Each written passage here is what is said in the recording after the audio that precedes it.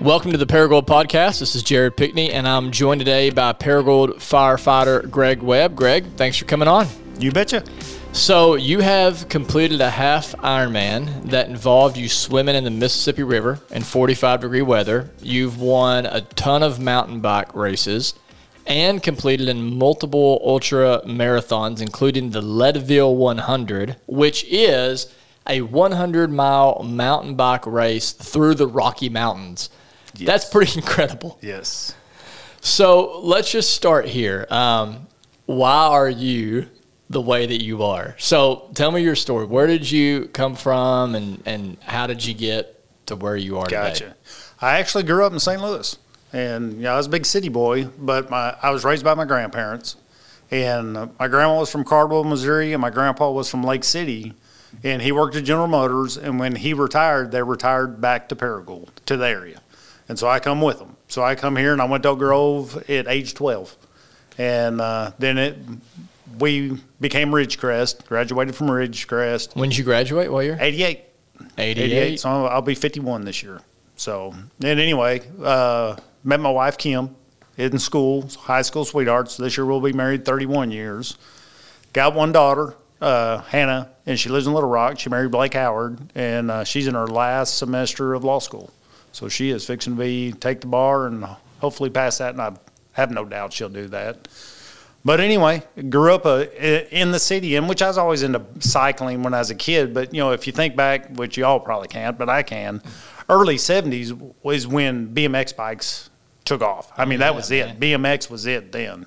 And and of course, in the city, you seen kids with, BMX bikes. And I actually had a friend that actually raced BMX bikes when we were kids. And so, of course, all of us wanted BMX bikes. And so as a kid, I always had a bike growing up. Yeah. And then moved down here to the country. I wanted a three-wheeler. I lived on a gravel road. Bikes were useless. BMX bikes, not going to get you very far. Exactly. And so anyway, growing up from 12 to 16, it was a three-wheeler continuously. And then, of course, into cars then. And, cycling was just wasn't even on the radar. Yeah. And then went to college for 3 years. Actually went to work at Monroe I worked at Monroe for 10 years before I got on the fire department. And a buddy at Monroe actually got into mountain biking because another guy at Monroe was into mountain biking. Who are those guys? Mike Blackford. You know Mike Blackford? I don't. And he's a fireman too. Yeah, okay. But, anyway, we'd come into the line on Monday mornings, and I'd be like, hey, what'd you do this weekend, Mike? And he said, well, I went to Northwest Arkansas, did a mountain bike race. And I was like, wow, no kidding. And that rocked on. I showed zero interest in it forever. He did it for probably a year or so. Yeah. How old were you at that point? I, at that time, would have been 26, 27, probably. So you'd never mountain bike? Never mountain bike up to that point, and him just talking about it naturally. I'd come in, hey, how'd you do this weekend? And he was making the circuit and racing. And then one day he said, I got a spare bike. He said, come ride with us.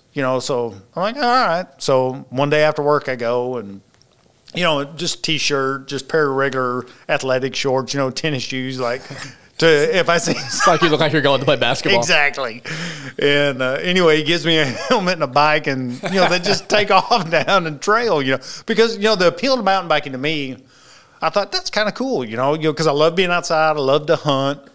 And I thought that's got to be cool, riding trails on a bike, just back to like when you were a kid, And anyway, get out there, and of course, like everybody does, the group I run with, if you're the guy that we invite you out, we're going to destroy you the first day. You know what I mean? And it's just a guy thing. Okay. You know what I mean? Like, okay, let's put you in your place, And of course they did it to me, and I come back, my helmet's all crooked, I'm like, I am beat. This is stupid, With your gym shorts on. Exactly, with my gym shorts, butt hurting. I mean, the first, for people that haven't sat on a bike seat for any length of time, your butt is very tender if you don't wear the right shorts. And it still gets tender also. But anyway, it destroyed me. And then, it rocked on maybe a week or two later, and I was like, I'm going to do that again. And then did it again. So good. Exactly, And second and third time, it whooped me really good. Don't get me wrong, wiped out a lot.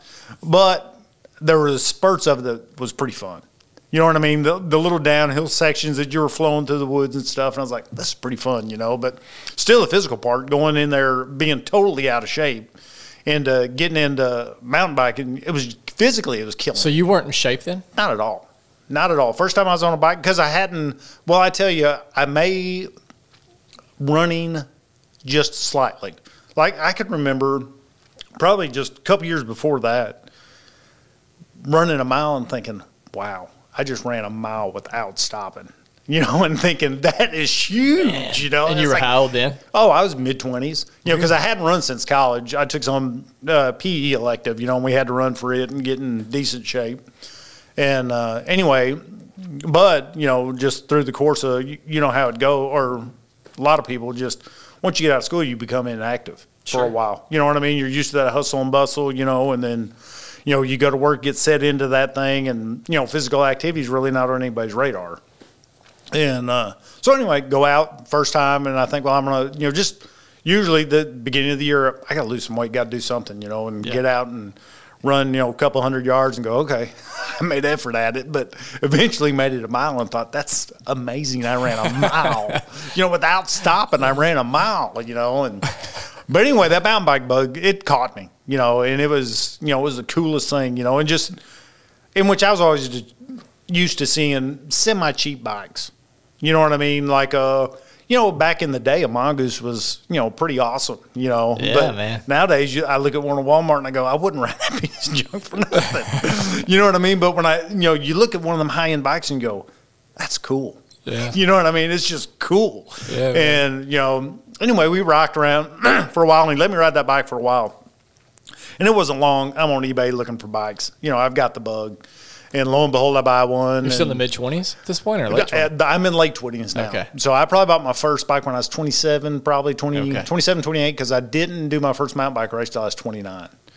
And anyway, rocked around there for a year or two, and they're like, you know, and then I'm starting to get in better shape, and, you know, and like I'm right on their wheels, so I'm, you know, they race, and I'm right there with them, you know, so they talk to me and say, hey, you got to go race. And I'm like, you know, and they were still hitting the circuit, and I'm like, okay, let's go. And so the first race I did was Craighead Forest. And I remember I was nervous, you know, because I think I was 28 when I did my first race. You know, Craighead used to have a race every year. You know, Gearhead sponsored it. And, you know, we lined up, and you went down the hill. You did a sharp turn and then straight up a hill. And I didn't know how to race, but they told me get out front and stay there. So I'm like, okay. That sounds like a good strategy. Yeah, exactly. Get to first place and don't lose this position. Exactly. So that's what I tried to do, you know. Blew down the hill, and there's no telling what my heart rate was, but not knowing how to properly race, blow down the hill, make that sharp right, and just ride up into the turn to climb that hill. And I was in a bigger ring, snapped my chain. I mean, I didn't make an eighth of a mile in my first race and just snapped my chain. And I come walking back up the hill, and they looked over and like, what are you doing? You know, but that was my first race experience. But anyway, the bug was there after that. And what did you like about it so much? The competition, first of all. Okay. And just, you know, the wood, I mean, it's just cool to be on bicycles going through the woods at speed. You know what I mean? It's just... Yeah. Take like people that love riding motorcycles on trails. Yep. It's that same feeling without the noise. But don't get me wrong, when you get to a climb, there's effort there. But when you're on a long downhill just flying through the trees, it's an adrenaline dump. Yeah, it really is. I think I would really enjoy that part if I could just always be going downhill. Yeah. Is there any races that I can do that are like that? Well, yes, there is. But you start on top of a mountain, and it's... Yeah, you got to watch that on YouTube. I forgot what that race is called, but it's downhill. It's in the Alps somewhere, and it starts at the top of a ski resort. Yeah. And like the first couple thousand feet in elevation, you're still in the snow, and people are just wiping out everywhere. But it's cool. It's just a downhill sprint is all it is for miles. I mean, you're going downhill. But it's pretty cool. But it's out there for you if you want it. Yeah, man. I was looking for not necessarily like on a mountain, maybe Crowley's Ridge. Yeah. Because the problem with Crowley's Ridge is if you're going downhill, you're going to be to a flat sooner or later. So you ain't got too far to coast down the hill. So yeah. So, all right. So you start. Where did the competitive mindset come from? Did you get that from your grandparents? Did you get that? You know, not really. You know, because just the age difference with me and my grandparents.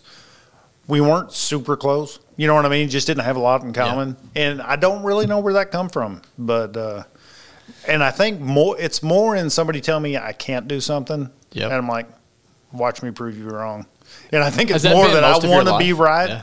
Yeah. Pretty much. And, well, my adult life. You know, when I was a kid, I was pretty shy. You really? Know? And a little bit introverted, really. I mean, you know, big crowds kind of freak me out. Yeah. But, and for, you know, I'm just as happy riding in a big group as riding by myself in the middle of nowhere by myself. I'm cool with that just as good as I am. And I do enjoy riding with other people, don't get me wrong. But, you know, I'm just as comfortable doing 60, 70 miles all by myself. Well, I want to talk more about the Leadville 100 here in a little bit, but you currently serve as a firefighter. Yep. For our city. Would love to talk a little bit about that. I know for most boys, they dream of, at least at some point, being a firefighter. You know, that just sounds really cool. Yeah. Is it as cool as it seems? What exactly does that look like to be a firefighter? Talk us through. Okay. Yeah, just kind of your typical week or typical shift. Okay, how we work 24 on, 48 off. So, like, I got off at 6 o'clock this morning, and I went in 6 o'clock Sunday morning, and we just do that rotation all through the year. So every third weekend, I'll have the weekend off, but I work Friday, Monday. And, you know, we get 8 days of vacation a year. In every ninth shift, we get what's called a 5-day or a Kelly day. And the reason why we call it 5-day, to keep us in the pay cycle, is cheaper for the city to hire an extra firefighter and him work regular time instead of us working overtime. Mm-hmm. Because without the Kelly day, the way our pay periods fall, that'll throw us into overtime. And so we get a 5-day about once a month is how that works. So we get 5 days off in a row once a month. So we get a lot of time off. And that's why most of us have a second job. So I do construction on my second job. Okay. And so basically I work 2 full-time jobs. I mean, what do you do in the construction world? Like right now, we're working on a building for Chris Bass. Redone all Josh's buildings here downtown. Really? But pour a lot of concrete, a lot of remodeling. Where'd you learn how to do all that? Just picked it up over the years, you know, and it's weird how, don't get me wrong, some things are very complicated, but once you have a basic skill set, you can really widen that thing out. Once you learn how things are built, it don't take long to figure out, okay, it's not all that hard. And for some people it is, but for me it's just, and I tell you what is so funny, and I never, ever, ever believed this. When we were about 14 or so, we took a little test at Oak Grove, kind of gearing you toward where your interests peak in what kind of job you might want to have. And, you know, it's a little survey thing you filled out, and then, you know, you get to the results back. And it put me as a carpenter. I said, really? Because there was zero interest in carpentry whatsoever. What did you want to do when you were that age? What did you think I didn't have a clue. I made it through 3 years. I would have had a degree if I ever picked something out. I bet after 3 years of going to college, I'm like, I don't have a clue. You didn't know what you wanted to do, Nothing. But you're like, I just don't want to be a carpenter. Yeah. I was like, you know, because that never was on my radar until I thought about it later in life, and I'm doing all this carpentry work, and I thought, you know, I don't know what that test was. We need to get the name of that test. Yes, I don't know what that was, but apparently that was pretty accurate, you know. Awesome. But anyway, back to fire department. And so, you know, we get a Kelly day, so we get a lot of time off, but with that time off, most people have a second job. So most of us stay really, really busy. And, you know, we go in which all shifts are they're a little different. You know, and I'm around the same group of 5 guys 24 hours a day, every third day. And then, you know, and the way we get calls for structure fires, you know, I carry a pager. Like, say, today I would go back and fight fire. You know, the days that depending where, you know, we've got enough firefighters now that a couple guys on shift will fight fire. But in the past, for years, up until it's probably longer than I think now, but probably 3 to 4 years ago, we started making this change a little bit. But the days that you're off duty are the days that you fight fire, and the days that you're at the station, you just basically get the trucks there. So, you know, we used to run minimal. You know, we used to have just 3 guys at number 1. One was in the pickup, one was in a pumper, one was in a rescue truck. And our job was to get that equipment to the fire, so the guys coming in that carry a pager off shift are coming in to fight the fire. And so, but now we got a couple guys now that actually, the front end guys, that are on shift, that 5 that we have now, 2 of those would actually pack up and start fighting fire immediately. Once we get there, we're not waiting on anybody. Yeah. We're gearing them 2 up to get them to go in and, Yeah. fight fire. But anyway, as far as love those guys, but every shift's a little bit different. But, the way our shift functions, we get there at 6, and from 8 to 5 is basically our busy time, or do our daily chores or our daily stuff that we do. And after 5 is kind of our time, 5 till the next morning. So we basically try to work 8 hours a day. But if we're up all night, we're just up all night. And, now that we've started running medical runs, like last night we had, I think, 2 runs. So I was up twice last night in the middle of the night. A medical run. Yeah. See, we run several. We do first responder, EMT. Okay. So a lot of, because we run out with the ambulance now on life threat stuff, short of breath, cardiac, trauma, car wrecks, stuff like that. We run out with them now. And so we try to keep an EMT in the pickup, first out, and then we try to keep an EMT in the rescue, because if the pickup is out during or doing a medical run or whatever, the rescue will pick up the slack and take the next medical run. So, like the 2 shifts prior to our shift, which would have been Friday shift, Saturday shift, and we come on Sunday, Friday, Saturday, both those shifts had 14 runs. And used to at the fire, we used to not have 14 runs a month.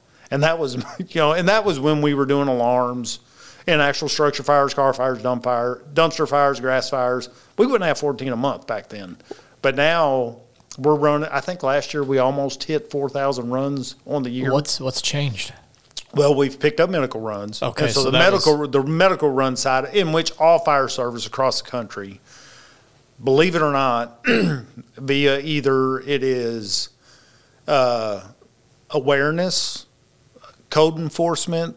We're getting better at building structures and not having as many fires through education. There's a lot of different things that the fire service in the past, which was huge, is slowly on the fire side is getting slower and slower, because we're doing really good at putting ourselves out of work, if that makes sense.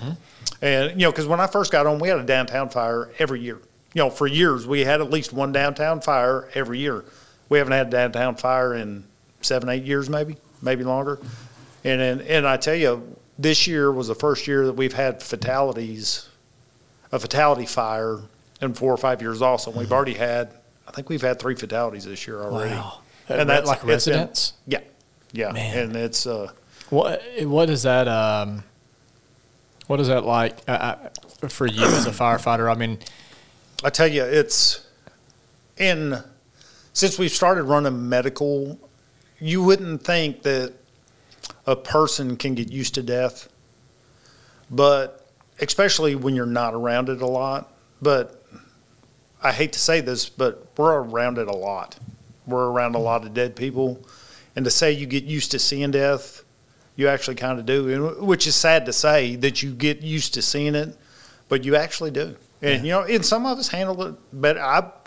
Death used to freak me out. Dead people, honestly, it just wigged me out. But through being around it so much, you just kind of get used to it. And not saying you get hardened from it, but you almost compartmentalize it. You know what I mean? And some guys are better at it than others. Some guys, some stuff really bothers them. And, there's some stuff that really bothers me, and I don't want to see it.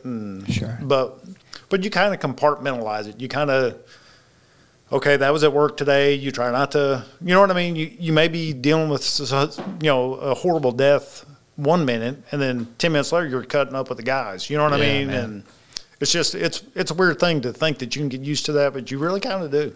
Yeah. It's bizarre how the mind works that way. And, I've talked with World War II vets, and my grandfather was one of them, and I've heard him say things like, eventually, you look at a human body, and it's almost like whenever you were a kid and you saw a dead dog or something, and it's just like, God, I can't even imagine getting to that place. Right. But it's, I guess when you got a job to do. Yeah. Right. I mean, you're there to do your best and to help. You know what I mean? And it's just part of, because up until we started running medical, we had, a few fatalities in the past and dealing with, really bad car wrecks and stuff like that. But since we started doing the medical side, we're seeing a lot. Because we're first in. 911 call. Hey, my mom or dad or husband or wife, they're not breathing. We're the first ones jumping in there. Yeah, and it seems so brutal. Like if you're the person who's lost someone, like that person is everything to you, but you can't really get that emotionally involved in it, right? Because you get that emotionally involved in it, you're going to make bad decisions, right? I mean, I just think about times in my life where I've had loved ones around me who've had near-death experiences, and just you don't think logically. Absolutely. And when that happens, because you're so emotionally involved. And so it's almost like I just wonder if that's what the brain does. It's like, okay, like you got a job to do.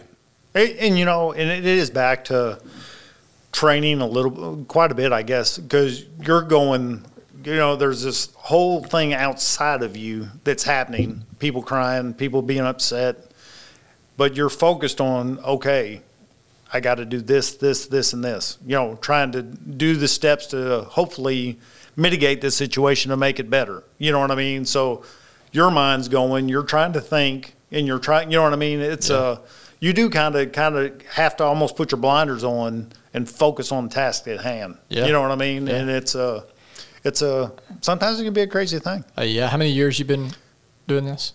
Well, as a volunteer at Oak Grove for 6-7 years, and then I've been full-time with Paragould. This is my 18th year. Wow. So I've been in it for almost 25 years now. What's the biggest fire you remember? Well, I tell you, size-wise, Martin Spraken Gear was probably the biggest. Oh, yeah. When was that? That is probably longer than what I think it is. It seems like it was 5 or 6 years ago, but they've rebuilt. It's been way longer than that probably, but because I think that fire, we were there flowing water, I think, for 27 hours. 27 hours? Yeah. But what's crazy is that come in, a person called just smoke in the area, in which I can remember this specific, just like it was yesterday, but it stormed that night, early in the morning. There's a big line of storms come through because lightning started that fire. And a call come in, there was a lot of smoke in the area. Nobody was reporting any fire anywhere. And I can remember that, I think it was A shift. The A shift come in. No, A shift was on because it come in maybe 4 or 5 o'clock in the morning, almost shift change. And there was heavy smoke coming out of Martin and, getting there. And just watching that fire progress that night, and just it's such a huge area. And watching it progress, go down the ceiling. And there's, with all the machinery and stuff in there, you don't think the fire load is in there to burn and make the fire that it made. But it was unbelievable how big that fire got. It burnt the whole back end off of it. And I don't know how many thousand square feet that was, but it was tremendous. How many hours were you there? We were there. I was there the whole time. All of us were. We'd go home, take a shower, and come back. Because what would change is we change shifts. The guy sitting on the fire truck would change. You'd go home, change, come back, go do your time on the fire truck. And some guys, depending on how, and I think that's how it fell for us. I think we fought fire the most. I think it's just the way our shift fell. We weren't actually on the truck during the majority of that fire.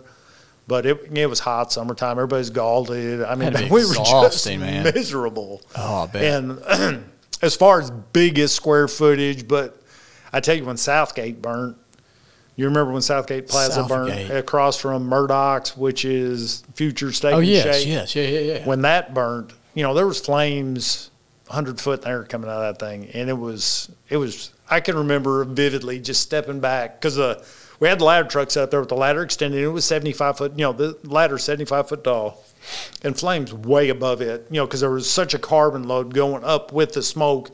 You could just see, because that would catch on fire up through that cloud of smoke. And just watching that, I was like, that is the coolest thing I've ever seen. You hate to be that way, but you're standing back there looking at that going, wow. That's that little boy inside of you. Exactly. It really is. It really is. And, that big grass fire we had over there on the east side of town, you remember that? Kind of like where the bypass is. It was like the apocalypse coming across there at us. And I really thought the east side of town was going to burn down. Really? If we had 10 more mile-an-hour winds, we would not have stopped that fire. It would have burnt. It would have burnt to 412. There's no doubt in my mind it would have come. What did y'all do to stop that? Water everywhere. And it was hairy at times. I didn't think we were going to stop it. But, there was enough plugs at the end of each street that we had fire trucks at the end of every street. And we called every volunteer department in the area. I think every volunteer fire department in Greene County was there. And, we just. Yeah, it went how far? That was a crazy fire. It That was only a few years ago, right? Oh, yeah. That wasn't we got some really cool pictures of that. The Daily Press showed up immediately and started taking some pictures of that. And because a big fire like that creates its own weather. Because the wind really wasn't blowing that much that day. But when you take that much energy, it starts building its own, storm basically, and its own wind and flows coming out of it. And if we'd have had a natural wind pushing that out of the south, say a 20-mile-an-hour wind, I don't think we'd ever stop that. Were you scared? Yes, because we were on shift that day, and I was on truck, and I was hooking up hydrants. I never had my turnouts on, and I guess the guys on the trucks never did. But I remember we had that brand new truck, engine 5 was parked. That's where I was. Well, I was in the rescue truck, but I jumped out and started hooking up the hydrant and started hooking up the hand lines, for everybody to start using. And the heat coming across, and I didn't have my turnouts on at the time. And the heat coming across there, I was laying in the grass, on like lawn grass at the last house that was there, trying to keep the heat down because that wave of heat was coming over me. And I was like, it burnt the siding off those houses. And there was embers starting fires 2 to 3 blocks north of 412. The embers. Jeez. And, it was the right conditions, So it could just it jump was dry. that high, Oh, yeah, because, them huge embers were just floating and, landing in different yards, starting, just yards on fire. And we had a structure fire in the middle of that. And I don't know if that was related. I forgot what the actual verdict of that was. But we had a structure fire right in the middle of that big fire in the same area. And I forgot what exactly happened on that. I'm sure you had to be thinking, man, I don't know what we're going to do to stop this Oh, thing. yeah. I didn't think we would have. Have you ever had any near-death experience or any time where you thought, like, this is not a good situation, like I'm not in a good spot here? Back to that Martin fire, and I tell you, what kills big expanses kill a lot of firefighters. Say that again? Buildings with huge expanses, Okay, a big roof that Yep. don't have any center support, stuff like that. Okay. Because what will happen is the flames impinge it, you're inside, the metal starts getting weak or the wood starts burning through and collapses. What kills a lot of guys, when buildings Yep. collapse in on top of them. And we were in Martin, and this is right on the front end. Me and Kyle Jackson, which he's the assistant now, I can remember us walking in big bay doors, and it's full of smoke and there's heat and you can hear some things, but you can't see you can't see anything. And we're I don't know how deep Martin is, but it's hundreds of feet across there. And we're probably 100, 150 feet inside the building, and there's a tow motor, which we don't know that's up there, is impinged by flames. And the gas tank on the back of it blevies or blows up. And Goodness. it sounded like a bomb went off. I mean, we both hit the ground, and it's like, okay, far enough, let's go. And stuff like that. And you absolutely cannot be claustrophobic and be a fireman. You just can't do it because everything we do, like people see this on TV that, oh, that's cool fire. You never see fire. All you see is darkness. Jeez, that's eerie. You see darkness, which we have thermal imagers that help us see through that, but you're never really seeing, like a TV depiction of a fire. Like you watch all It's these. not live backdraft. No, not at all. Because a true working structure fire, usually, unless it is vented, you're walking into complete blackness and heat. And, and the heat, you use your ears basically to determine how hot it really is in there. Because when you walk into something and your ears are burning, it's time to get to the floor. Because you can feel, because that's the only thing that's exposed enough of your skin to feel what's going on. So when your ears start burning, you're like, it's time to get low. Because once that happens, you still can get low and not feel hardly any heat, because the heat stays high unless it starts, them thermal layers start pushing it to the ground. But, claustrophobia is not, you just can't be that way.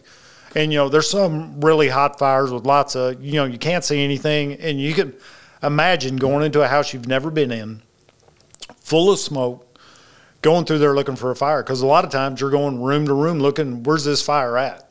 And what the best, and if if you don't have your thermal imager with you, you're looking for just a faint orange glow. And because that's all you'll really see through all the heavy smoke is, just the glow of the fire, and then you'll hit it. And then what happens once you hit it, and if the room's hot enough, the way you can actually put a lot of fire out with minimal water. Because the way that works, you've got the thermal layers up against the roof or the ceiling are astronomical, extreme heat. So what happens when you when you first bump the nozzle and you hit the ceiling, everything turns to steams because, steam expands from water. And so therefore 10 gallons of water may put that entire fire out because the entire room gets engulfed in steam immediately. And so you feel that steam heat come back down on you. And a lot of, in which really, don't get me wrong, we've been in some hot places before, and guys will walk out and their shields will be melted, and you go, wow, was it hot in there? Yeah. And it's like, yeah, it was, bit, yes. Man. But, that's the deal. A lot of times we're in attics, you're, let alone you're in a tight spot, it's full of smoke. And, all you're hearing yourself breathing, going through there, crawling through there, looking for the fire. It's the faint of heart's really not. It's you got to have your mind right. There's lots of times I've got to just chill out, task at hand. Yeah. What is the? I'm sure there's a physical test to become a firefighter. Is there like a mental test too? You're just talking about. There's not a mental test actually. There probably should be, but physically we do have a small agility test that we do. That you have to pass to even make it into the interview process, just to see if you're in decent shape. And we don't make it too hard. Okay. And in which really physically, the job's very physical, don't get me wrong.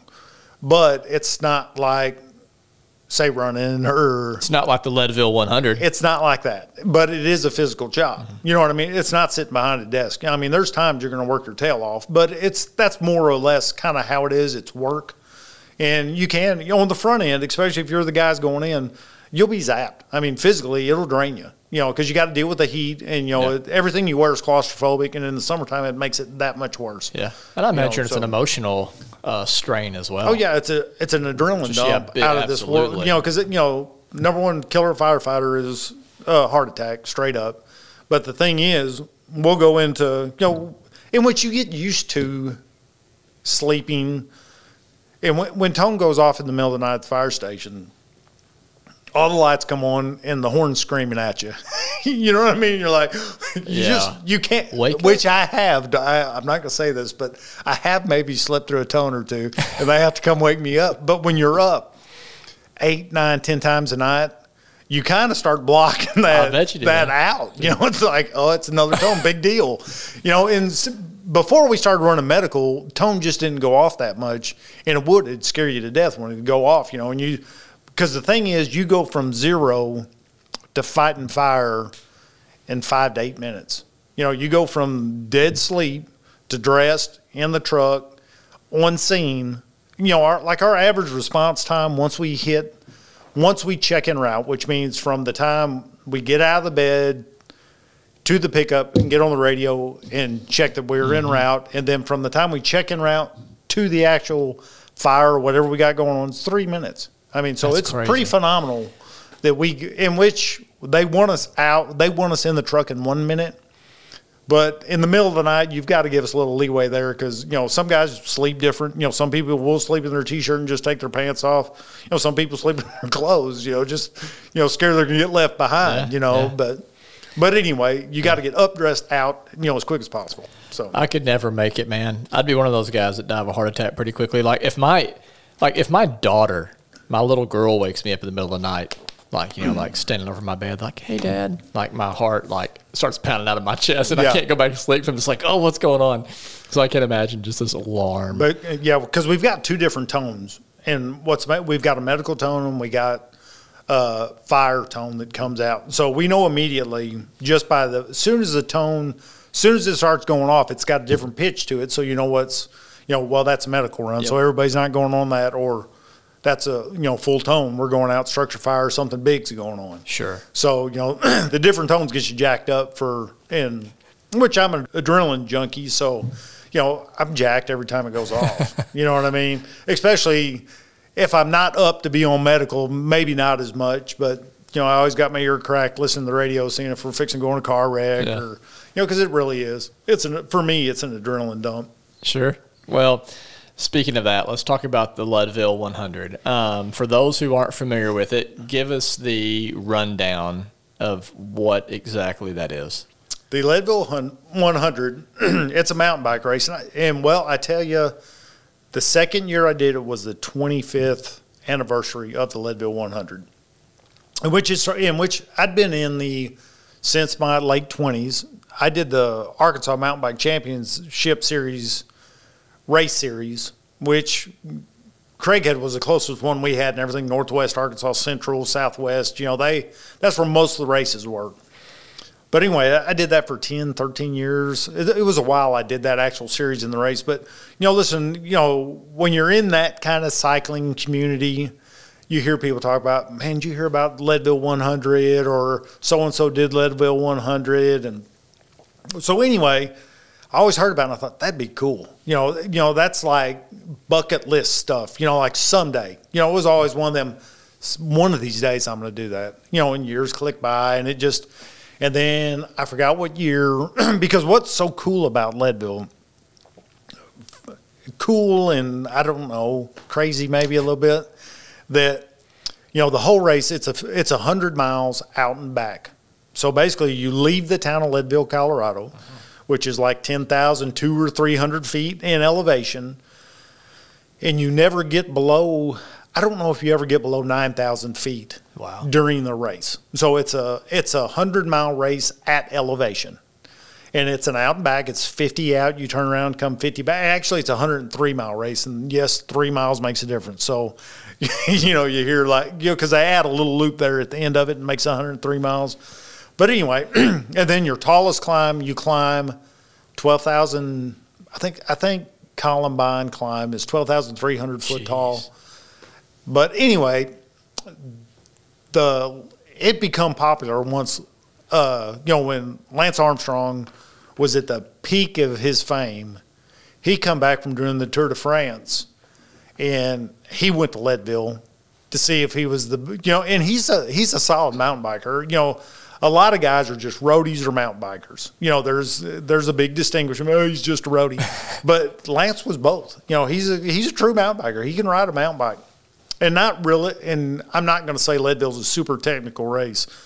But anyway, he shows up. First year he gets second place. But then the next year, they bring a film crew with them, make a movie about it. And then it blows up, gets huge.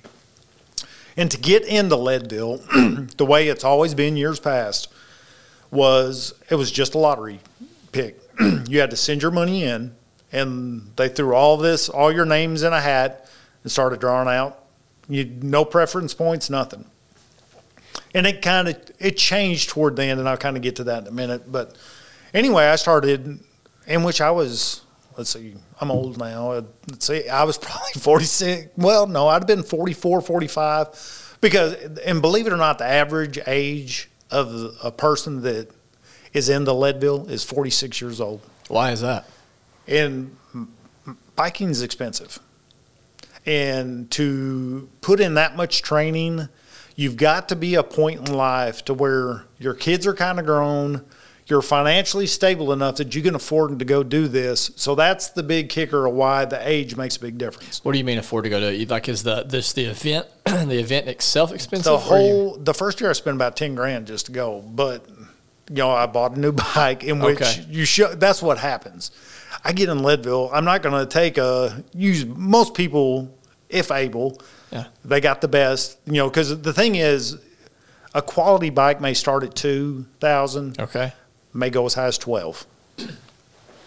But in between there, you want your bike to be as bulletproof as it can be. Yeah. Because if you get there, you don't want it to break down. Exactly.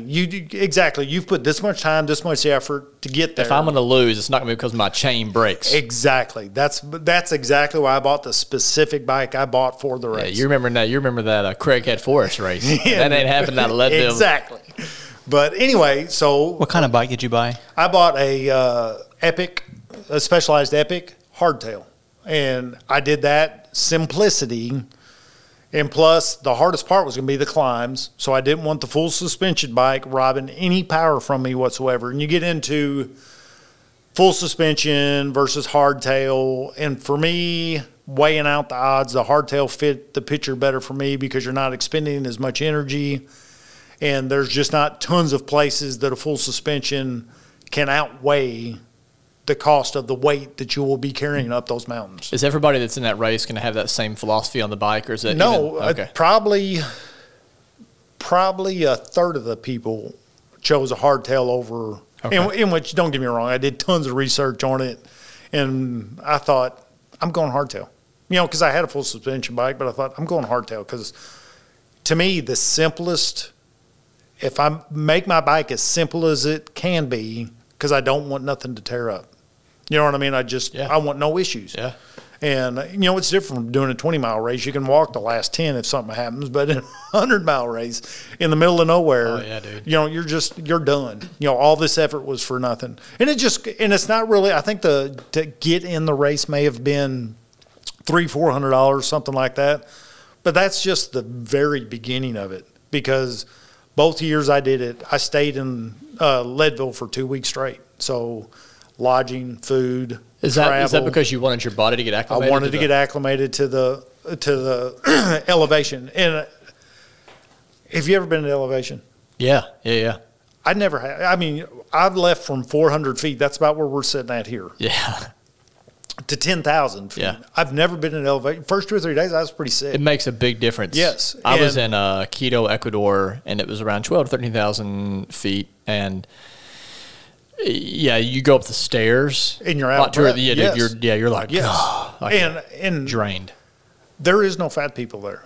I don't mean that bad. I just think physically it's so much harder on people that they burn so many more calories. And but the thing was, I get out there sleeping at night, rolling over in my camper. I was out of breath, and I thought, this is crazy. Like, yeah, I ain't gonna make it. One of the in which I went back, I did it twice, and the reason why I did it twice, the first year, I didn't get my buckle. The whole point of that, I wanted that buckle. I wanted to, have that belt buckle. Because you have to complete it in under 12 hours to get the buckle. So first time you did it, you completed in 12 hours, 20 minutes, oh, something like dang, that. dude. Yeah, so let's don't. I bet you were sick. Yes, man. but looking back now, and just being a rookie at it the first year, there were so many things that I could have easily obtained, because I really believe I was in much better shape the first year than I was the second year. I really think I was. But not knowing what was going on, not knowing how the race, the whole event kind of works, and how you can get yourself, because I did the lottery, I think I did it for 4 years before I got my draw. You send $50 in. No, sorry, you didn't get in this year. Did it for 3 years. And I was about to get, okay, this can't happen. I didn't know anybody that's ever done it before. Ted did do it, but up till Ted did it, I had no idea how the whole event works, kind of being the insider, knowing how all the little inside things work. But the thing to really do, instead of get into the lottery pick, because what happened the first year, that last year, because I said I wasn't doing it anymore. I'm done. This is off the bucket list. That year they waived the $50 fee, and all you had to do is return email, put your name, address in, instead of $50. I was like, man, I'm just blowing $50 all the, and lo and behold, no fee this year. So I went ahead and sent it, and I was in. I was like, I was pretty excited. Yeah. I was like, holy crap, the work starts today. It's like game on. Yeah. And so how do you prep for that? And I tell you, around here, being at 400 feet, and don't get me wrong, we've got Crowley's Ridge, and in my way of thinking, which I may be wrong, but I've successfully completed it, so it worked for me, and it can't work for everybody. But physically, I can't sit on a bike for 12 hours and pedal it. I just don't want to. Mm-hmm. It's not that I can't do it. It's just that it's not fun. Yeah.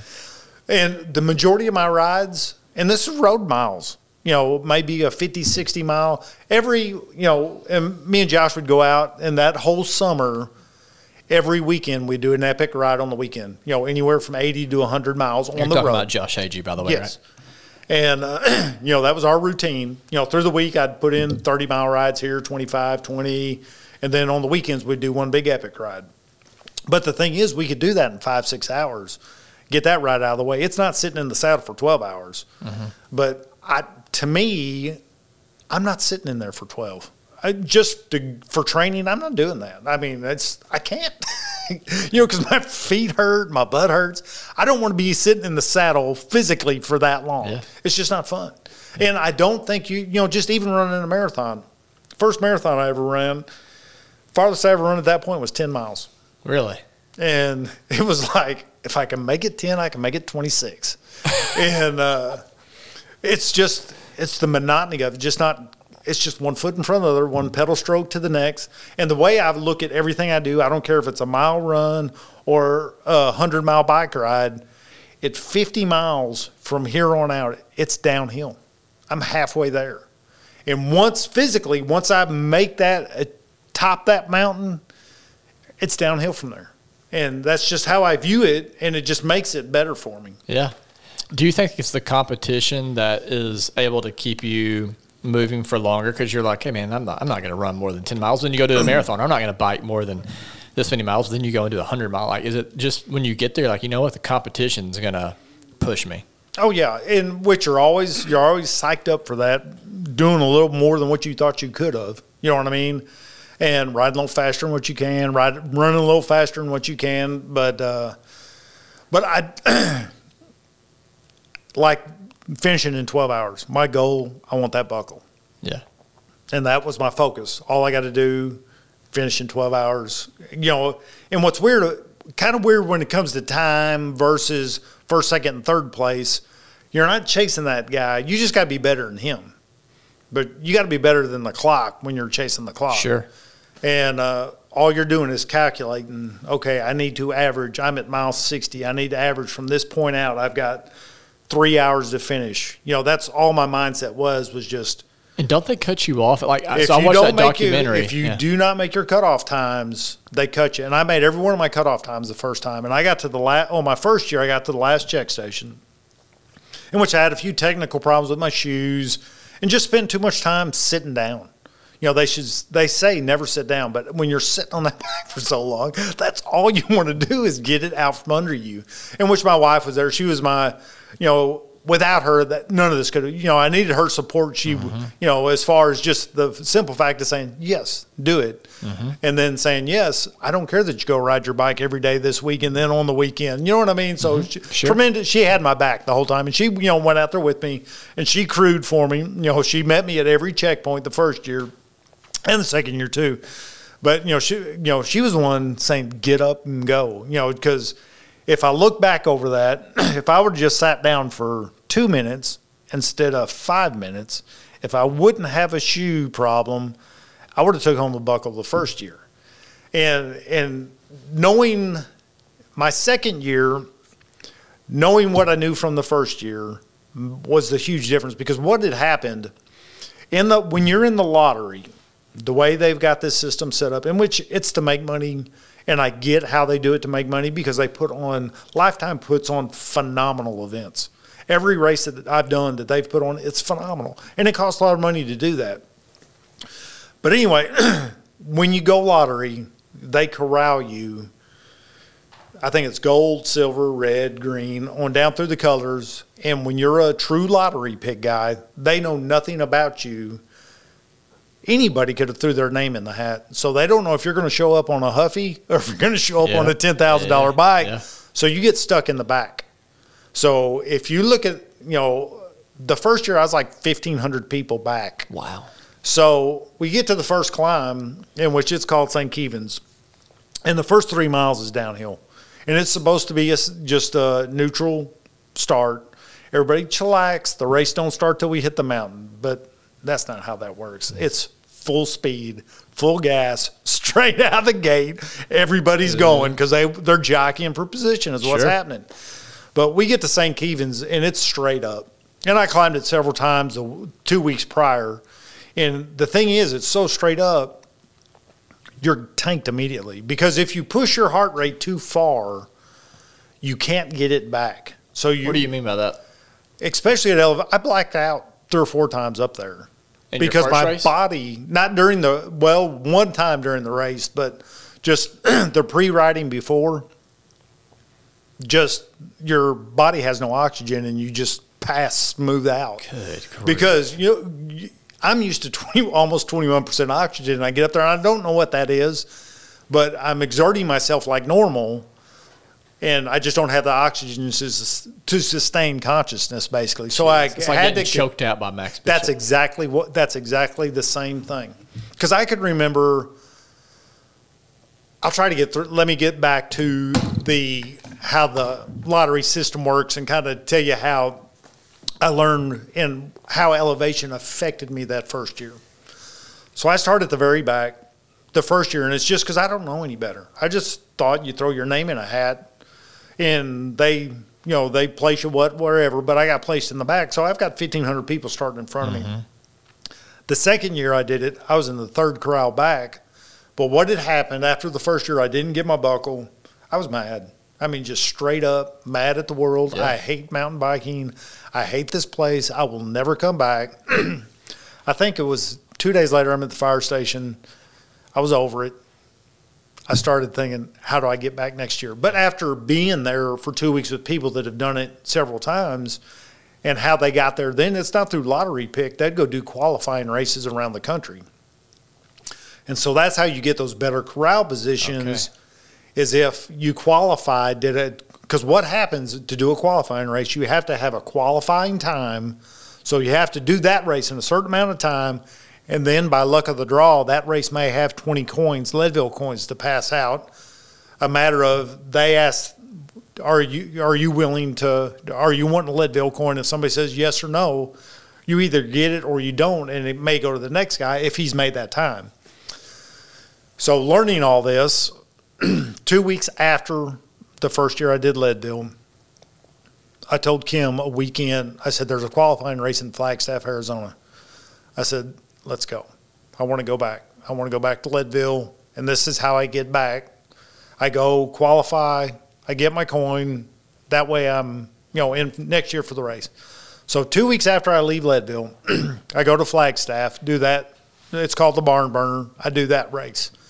Same distance. The difference was it was 8,000 feet. Leadville took me 12 hours and 20-something minutes. I finished Flagstaff under 8 hours. Wow. I had a sub 8 hour time. Wow. That's the difference Just an elevation made on makes, my yeah. body. I was 4 hours faster, same distance, at 8,000 feet than I was at 9 and 10,000 feet. Well, actually 10 to 12,000 feet, really. But on average, I think it was like 9,000. But anyway, that got me into the next year. And I was sitting third corral back. I mean, I could see the pros sitting right there in front of me. But that's what sub 8 hour time got you. It got you up. I had 1,200 people behind me this time instead of me being all those people out in front of me. Yeah. And so just time-wise was huge. Because because that's what is cool about that race. It's an out and back, so you meet the leaders coming back, which are the pros. And which, like, wow, pro, because you're meeting them head on. And the first year, if you look at the race, I was probably 40 miles in when I was meeting the pros coming the first year, because here they come, They're 10 miles ahead of you. Yes. They would have been, if I was at 40, they were at 60. Oh, yeah, so it's they 100 were, miles. Yeah. so they were 20 miles ahead of me because they'd already made it to the top of Columbine and back down to it. Yeah. And then the second year, they were less than 10 miles ahead of me. But So you don't cut get it in half, yeah. Yeah, so it was pretty amazing how just placement made a huge difference in just time slot. Because my split times they were much better the second year, but the thing was I didn't stay in the aid stations long. I didn't have any technical issues. I mean, things just operated a lot smoother because I finished in 11:20 something, I think. But I can remember coming to the last aid station, I said, I can walk this in, and I got this beat this time. And there was a time my back was hurting so bad that I stopped, got off my bike, laid down on the pavement. There's a paved climb toward the last mountain that we climbed before we finished. There's a guy comes screaming at me, dude, you got to hurry, you got to hurry. I'm like, dude, I got plenty of time. I got this. Because at that point, you could get a big buckle, which is quite a bit bigger buckle, but it's a sub 9 hour time. And then 12-hour time, you got a regular size belt buckle. And I knew I couldn't make sub 9 hours. Wasn't even in the ballpark. Yeah. And so, I'm just kind of, once I hit the bottom of that climb there, I knew I had it. I mean, unless I had just major catastrophe on my bike, I had it. And, I probably lost 30 minutes in the last little 10 miles just because I probably could have finished around 11 hours, but I was just happy. Yeah, dude. I got this. Yeah, what was that like to It was cross pretty. the finish line? I was all smiles. There's no doubt. You know what I mean? And I tell you, what was bad was the year before, the way the race was going at different climbs, I kind of like, oh, crap, here comes that climb. It hurt so bad. But the second year wasn't that bad. You know what I mean? Because I can remember, that's why I stopped and stretched my back out before I made that climb, because I remember how horrid that climb was the year before. And the second year, I just spun right up it. I was like, no big deal. I was like, what was I worried about that for? And once you make that peak, and even going into the final 3 miles the year before, I was suffering. It was horrible.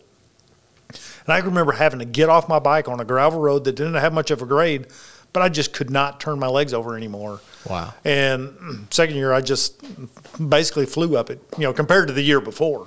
Was that because of the physical fitness? I think a little – I actually think the first year I was in better shape, but I had used different gear ratio on my bike. Okay. Which was huge because the first year I didn't use a little enough gear, which gave me an easier spinning gear for the mountain climbs. So I was basically muscling up those climbs, and that tanked my legs. By the time I got back, my legs were fried. The second year, I hit them, and the game plan was just to drop the littlest gear, spin, don't burn as many, because what happens if you stress your muscles too hard and try to push a lot with them, you'll run into cramping issues versus if you just spin that out and don't use that muscle as much, you'll have a greater chance of not, ended up with cramps and all that.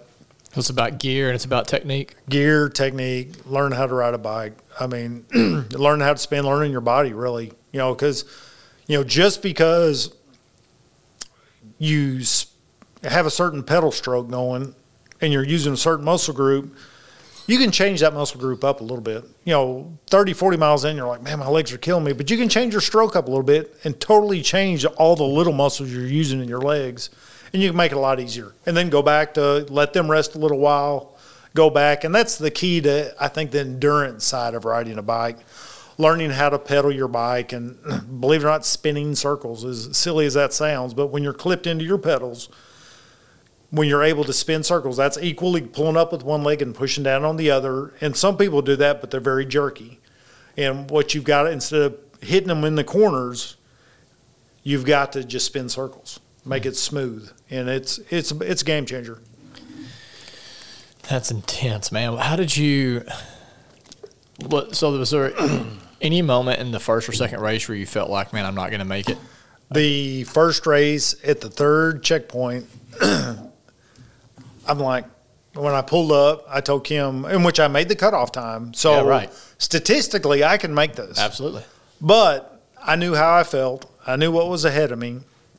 And all I've done is been playing numbers for the last 4 hours and what I got to average once I get through this checkpoint to finish. And I went in there, I sat down, I'm not going to make it. I'm not going to make it. I'm not going to make it. And Kim told me to shut up. You are. Just get on your bike and go, And she's pushed trying to get me out of there. And I can remember a lady that worked for the race. She was there. She come up to me and said a few choice words to me and told me to get on that bike and you finish this race. And my face had to be glowing red. I was so mad at her because she just walked up and got in my face. Like, who are you, talking to me that way? Yeah. But I tell you, when I finished that race and I didn't get my buckle, my wife met me first, but that lady come up and hugged my neck. She told me, she said, I knew you could do it. And it was just pretty cool. Yeah, man. I imagine that was super emotional for your wife too. You know, you Total watch that. strain on her. I Yeah. mean, because she worries about me, especially when she's looking at her watch and knowing the times that I should be coming through and I haven't made it yet. And she knows how she's- much time you've put Oh into yeah, and she's work. freaking out like and she was just as disappointed as I was, but she was 100% on board when because when she first, I said, we're driving to Flagstaff. She said, no, we're not. I said, I'm getting my buckle. And she said, okay, let's go. Wow. So she's drove again. The thing is, both times coming back from Leadville, coming back from Flagstaff, we've not stopped. We've drove straight through both times. And I'm like, good for you for being able. But, I was so mad the first year, I just wanted to get home. I didn't care. It's Yeah, like, dude. I'm not stopping anywhere. man. Just get me home. Yeah. Were you mad at yourself mainly? I was mad at myself. And, just looking back and thinking, I blew this for myself, and, because physically I was there, just stupid choices along the way, not knowing better. And the second year was much more enjoyable. I knew what was going on. And believe it or not, you meet people from all over the world.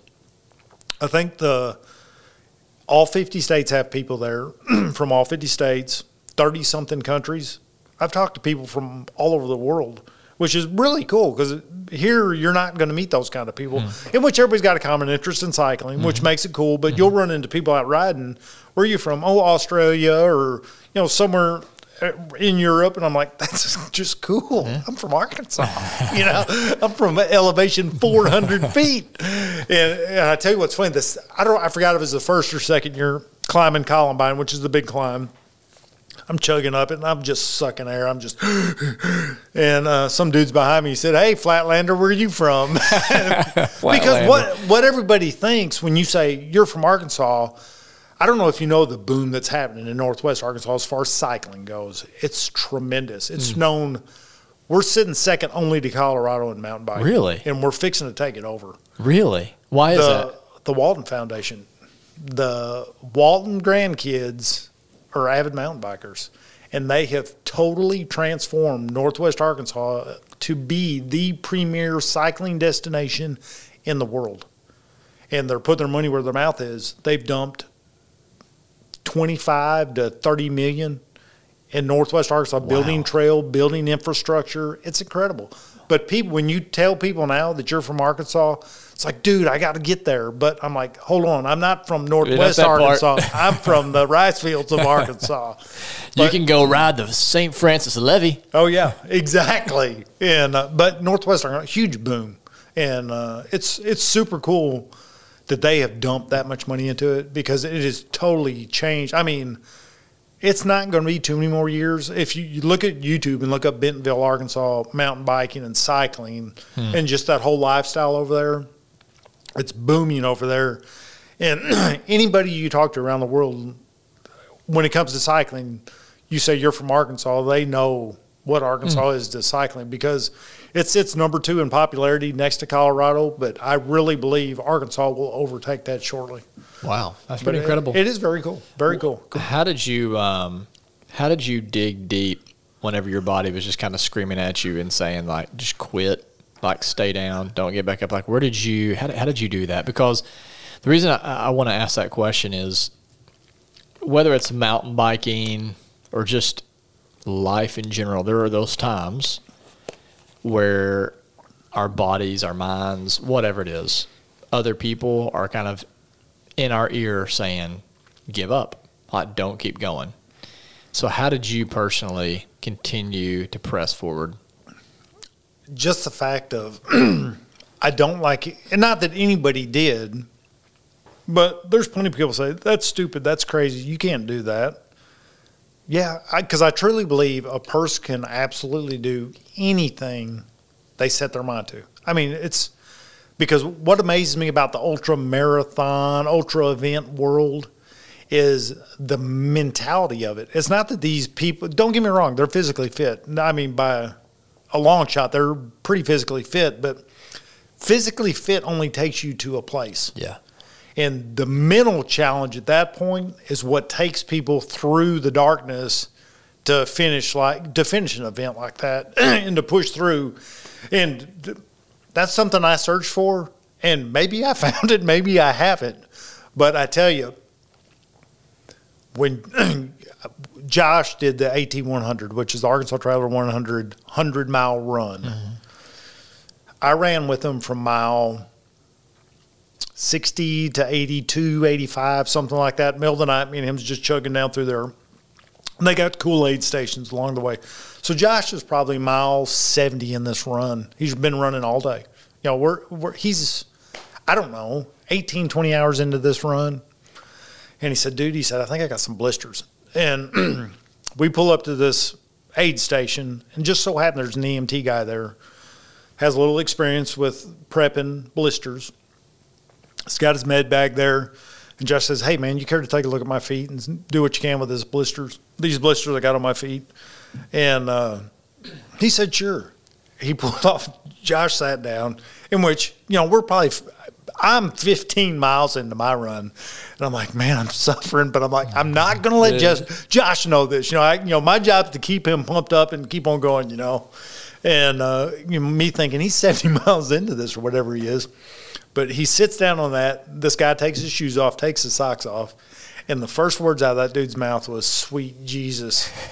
And I looked at the bottom of his feet, and his entire foot, was one solid blister. Oh, my gosh. And I just looked. I thought, man, we're done. I never said that, but I thought, we're done. You know, he can't keep running like this.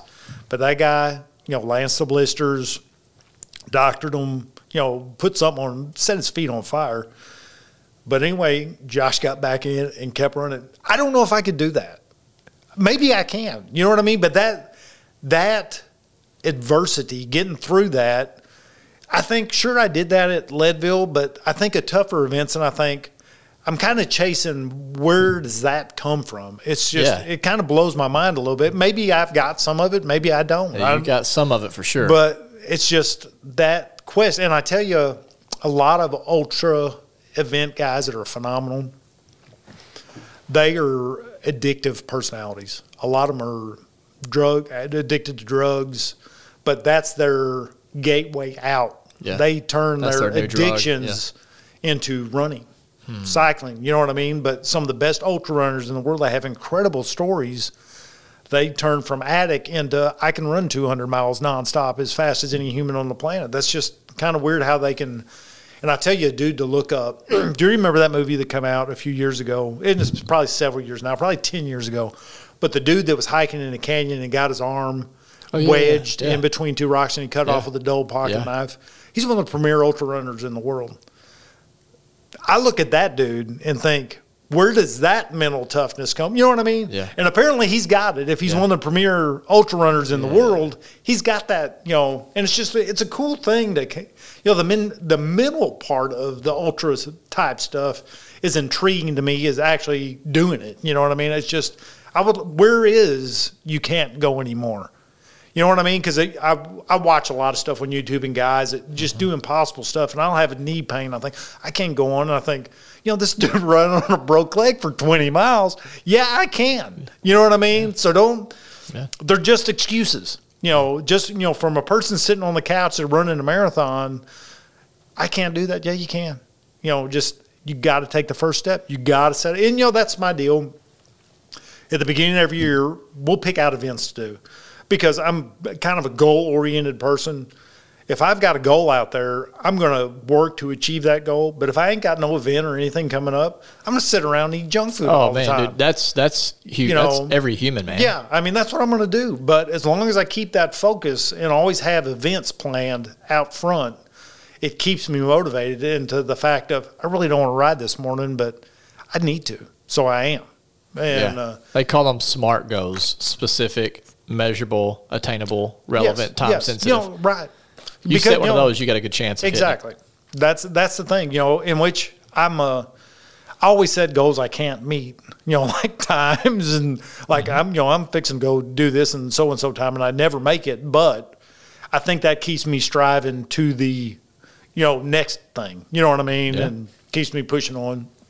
But, you know, time-wise, you know, 2 jobs, it's hard to find. I would love to have 1 year that all I did was fire department and see how good I could be. You know what I mean? To just ride, because, making that kind of time to get out and run and ride all the time, it's tough. It really is. But it's another job, right? Exactly. But, and I do commute to work. I ride my bike to work, carry my stuff with me. But, I may leave the house at 3:30 in the morning and ride 25, 30 miles. How far you are from the No, station? I'm 7 miles, but Okay. I do a big loop around town wow. so I can get Okay. extra miles in, so to make sure I can get a ride in. Because you never know what's going to happen in the afternoons, and, you may plan a ride, but that plan may fall apart. Are you doing that even in the winter? When it hits about 30 to 35, I don't Right. even like riding. But 35 and plus, I usually ride every day. And which I haven't. Well, I had a little bit of a back issue last fall, and I haven't rode my bike in a while to work. But the normal, in which I've rode in 20-degree weather to work. But usually it's funner to run. Oh, sure. When it's about mid-30s for the low is about my stopping point of saying, okay, let's go ride to work. Yeah.